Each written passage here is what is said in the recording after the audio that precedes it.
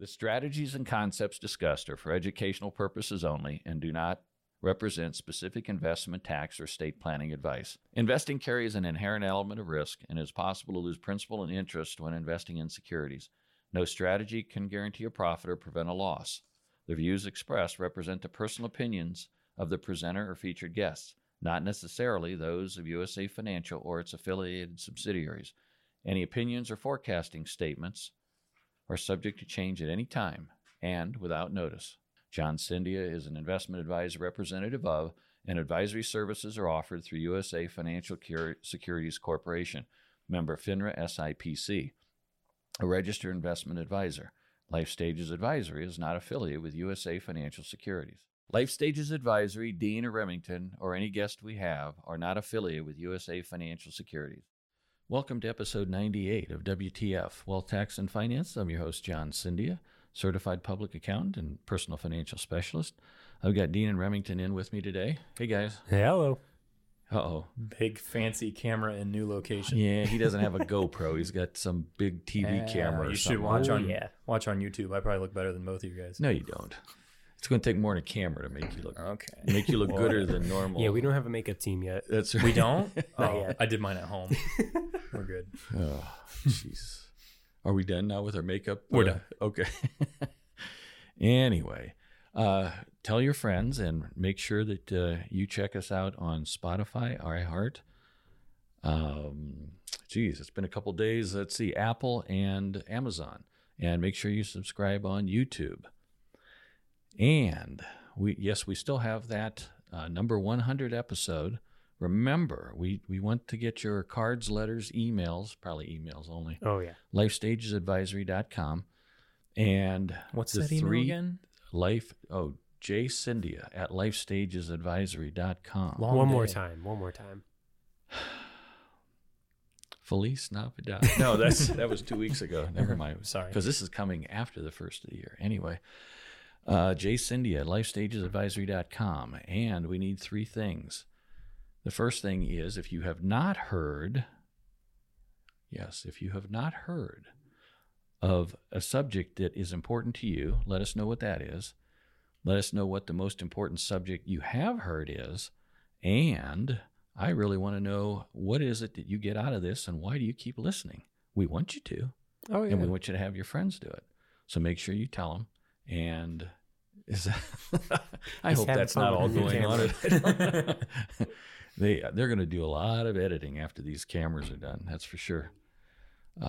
Anyhow, today we're going to talk about the 10 most searched financial items by U.S. investors. Are you guys interested? I am. Yeah. Edge of my seat. I figured that. They're trying to figure out how to screw me over. Not necessarily. The common man. They're just trying to confuse you with the facts. How's that? Just the facts. Gotcha. Just Same thing, right? Yeah, okay. Exactly. You're trying to confuse me with the facts. Yeah. The first one we're going to start with, and yes, I'm still using my paper. Oh, man. From these guys.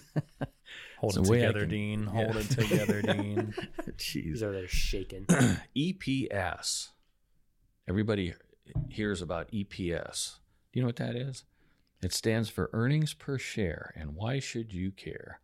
Because whenever they try to measure profitability and everything from a company, they take the net income. It's just a simple formula. And most of these are formulas of some type or another, and we'll go through those for you. It's just net income divided by outstanding shares of stock, and that's your earnings per share. So if they earn $10 million and they have 10,000 shares of stock, what is that real quick? The EPS then would be 100 or whatever it said. I don't know, 1,000. I don't have my calculator. Anyway, but you would just take math. Okay. Yeah. So if you had $10 million of net income, that's after all their expenses and everything. They come up with $10 million and they have 10,000 shares of stock outstanding. Then that would be their earnings per share. So you'll see a lot of right before earnings season, they'll say, oh, what their EPS was. It was 5.7 or it was 10.9 or whatever. And the earnings per share, or the EPS that's usually on the S&P, yeah, they'll give you a range of maybe 12 to 18 or whatever, just for an average of that. You'll have some that are down to 2. You have other ones that are up into like 50s and more. So what you need to do is just see what the industry is for that particular sector and make sure that, it's just one of the components you want to look at is earnings per share. Make sense? Okay. Number 9, we're going to go in increasing orders. That was number 10. Number 9 is P&L. Pasta and lasagna. Pasta and lasagna. And wrong answer. I think Rem's close. No. Oh, God, it's going to be one of those recordings. Okay. No, it's profit and loss.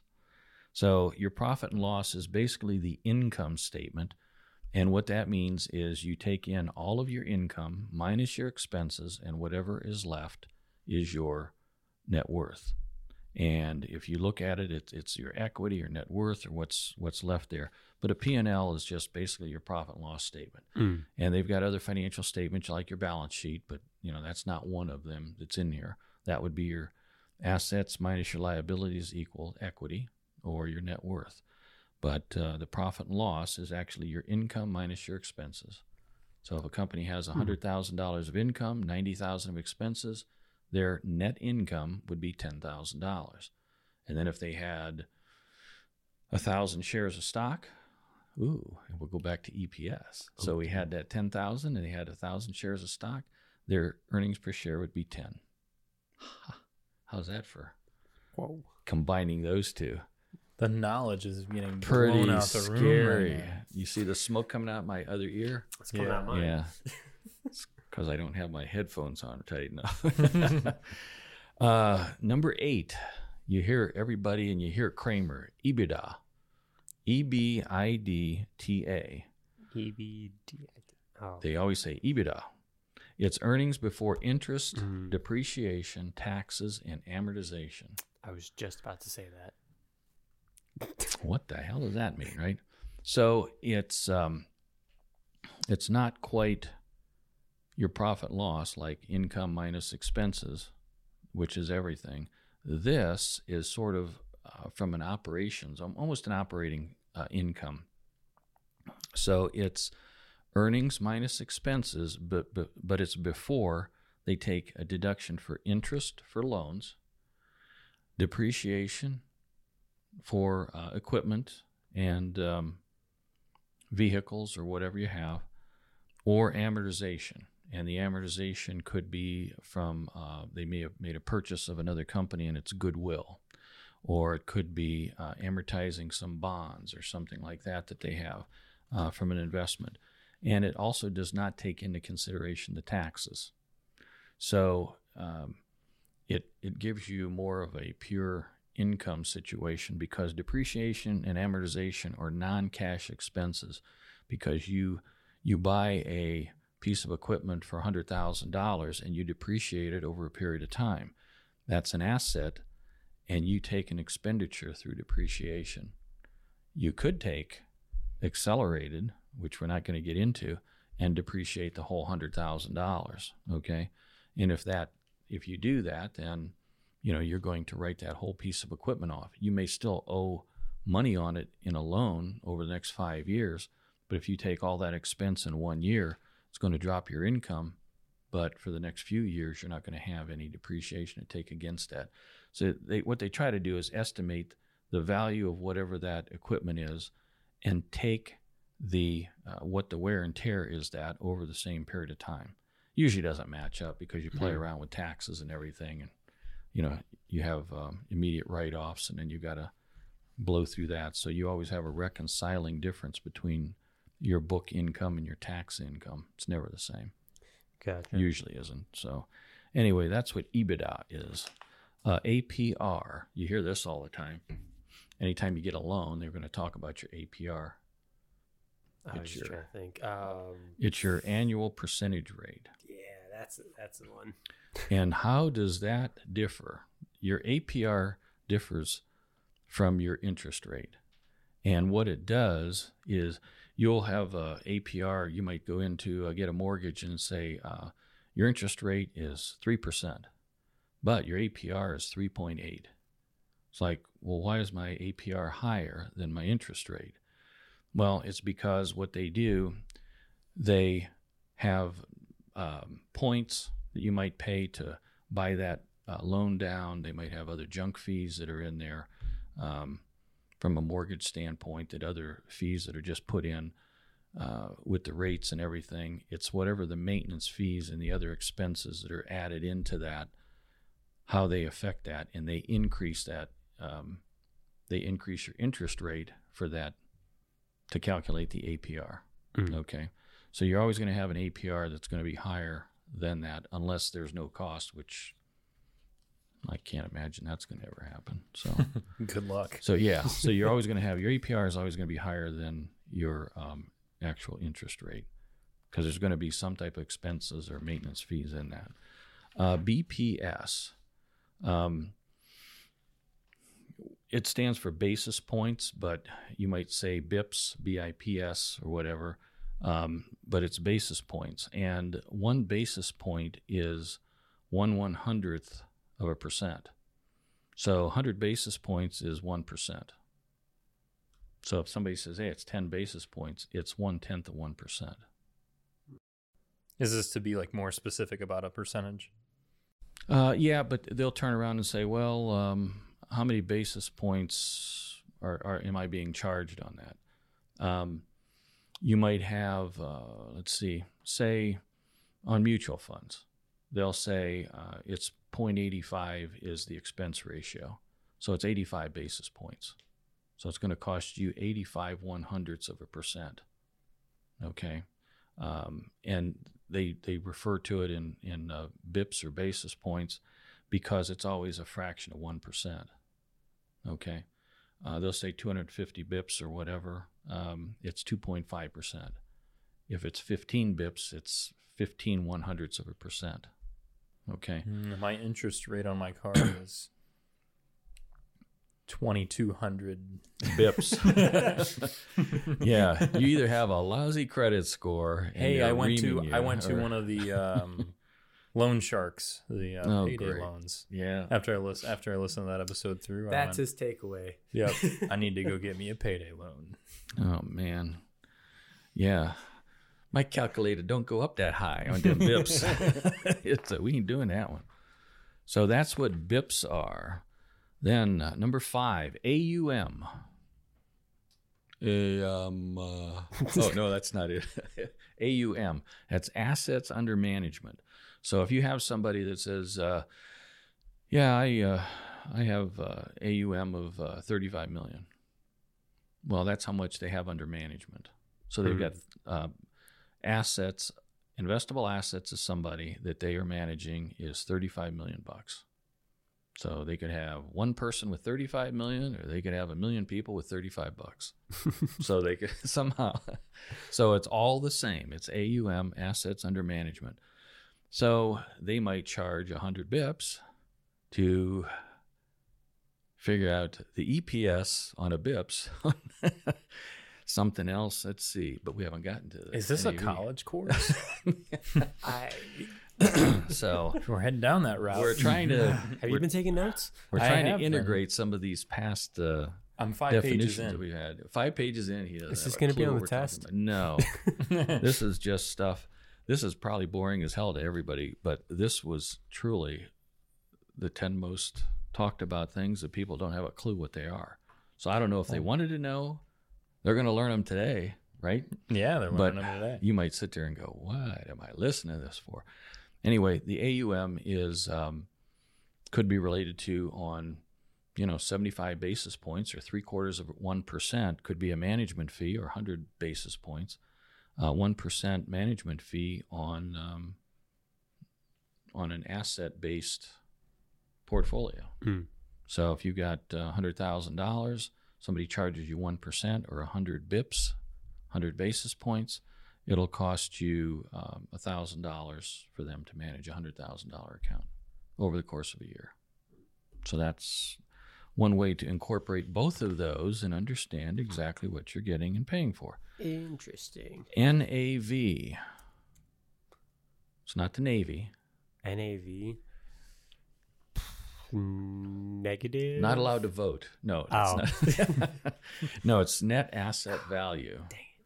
So Net asset value is kind of sort of a liquidated value, but it's assets that a company has minus their liabilities. So if you have a lot of real estate trusts will quote NAV, mutual funds will quote NAV, but the easiest would be to look at a real estate trust. They have $1 billion worth of real estate, and they have $100 million of debt. So their net asset value, it'd basically be assets minus liabilities, almost like we were talking before, on the equity side. NAV for them to price that would be $900 million. That's the NAV. So it'd be their real estate minus the mortgages. Basically would be how you calculate NAV. And that's, like I say, it's sort of a liquidated value, or it's the truest value of what that property is worth.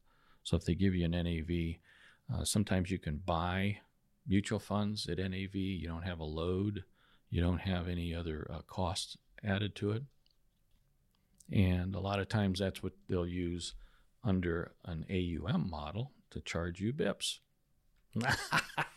In this, I should have a little more sinister laugh. So as they go totally glassy-eyed. Is this how John gets people to pay him $100 million? Oh, probably. Yeah. Yes. Yeah, we'll have to bring this out at Halloween or something. John's got the fog machine. Well, anyways, lightning sound effects. What's the next one? I got to know one next of these. one. Oh, okay. IRR. It's not like pirate stuff. It's internal rate of return. Oh, Lord. This is, I'm just going to really cut to this one because this is like, it's a way to calculate discounted cash flows and net present value and blah, blah, blah. You don't really care. It's just basically saying, if I buy this, what is it going to return me as an asset? So my internal rate of return. It's kind of sort of like when they say a cap rate. You're buying real estate and it's like, what's the capitalization rate? They'll say 8.5%. Well, that's basically, if I put my money into this piece of real estate, what's it going to earn me on an annual basis? Well, my capitalization rate might be 8.5%. Internal rate of return would be a similar type of a situation. If I put my money into this, what am I going to generate out of that? So my internal rate of return might be 10% that I'm going to earn. I'm not going to get into discounted cash flows and net present values. That's a whole different thing. But That's next semester. no, I ain't even going to do that. I don't deal with that stuff. DFM. No. Dependent from money. What is it? DFM? Dependent from money. No, it sounds like you're a defendant of money. What number is this? 2. This is the second most important one. We got one other one after number 1. I got to know. Oh, you don't even know this one? Nope. Oh my God. Okay. Discretionary fund manager. I was so close. 99.9% of what I do is non-discretionary. In other words, I have to call you and have your permission to do something. That's why when we manage it according to a design and a rule.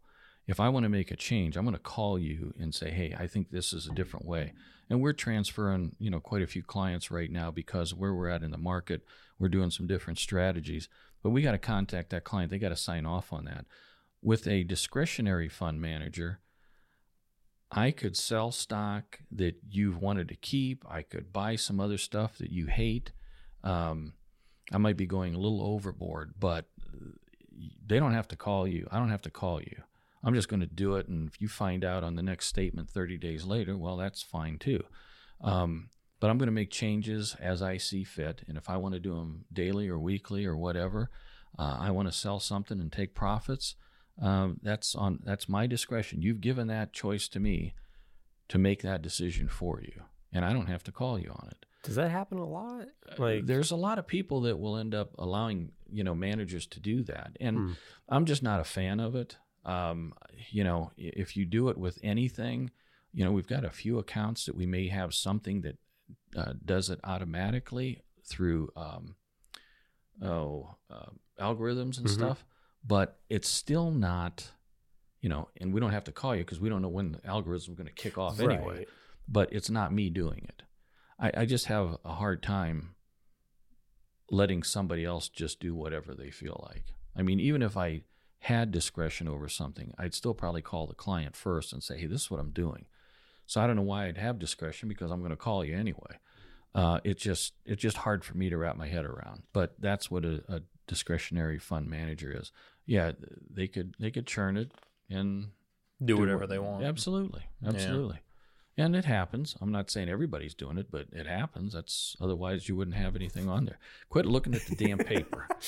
Jesus, what a bunch of cheaters. Okay, number 1, ETF. Give me something to go on. You don't have a clue what an ETF is? ET, that was that little monster. And it was ET. Is the TF trust fund? No. Tax fraud.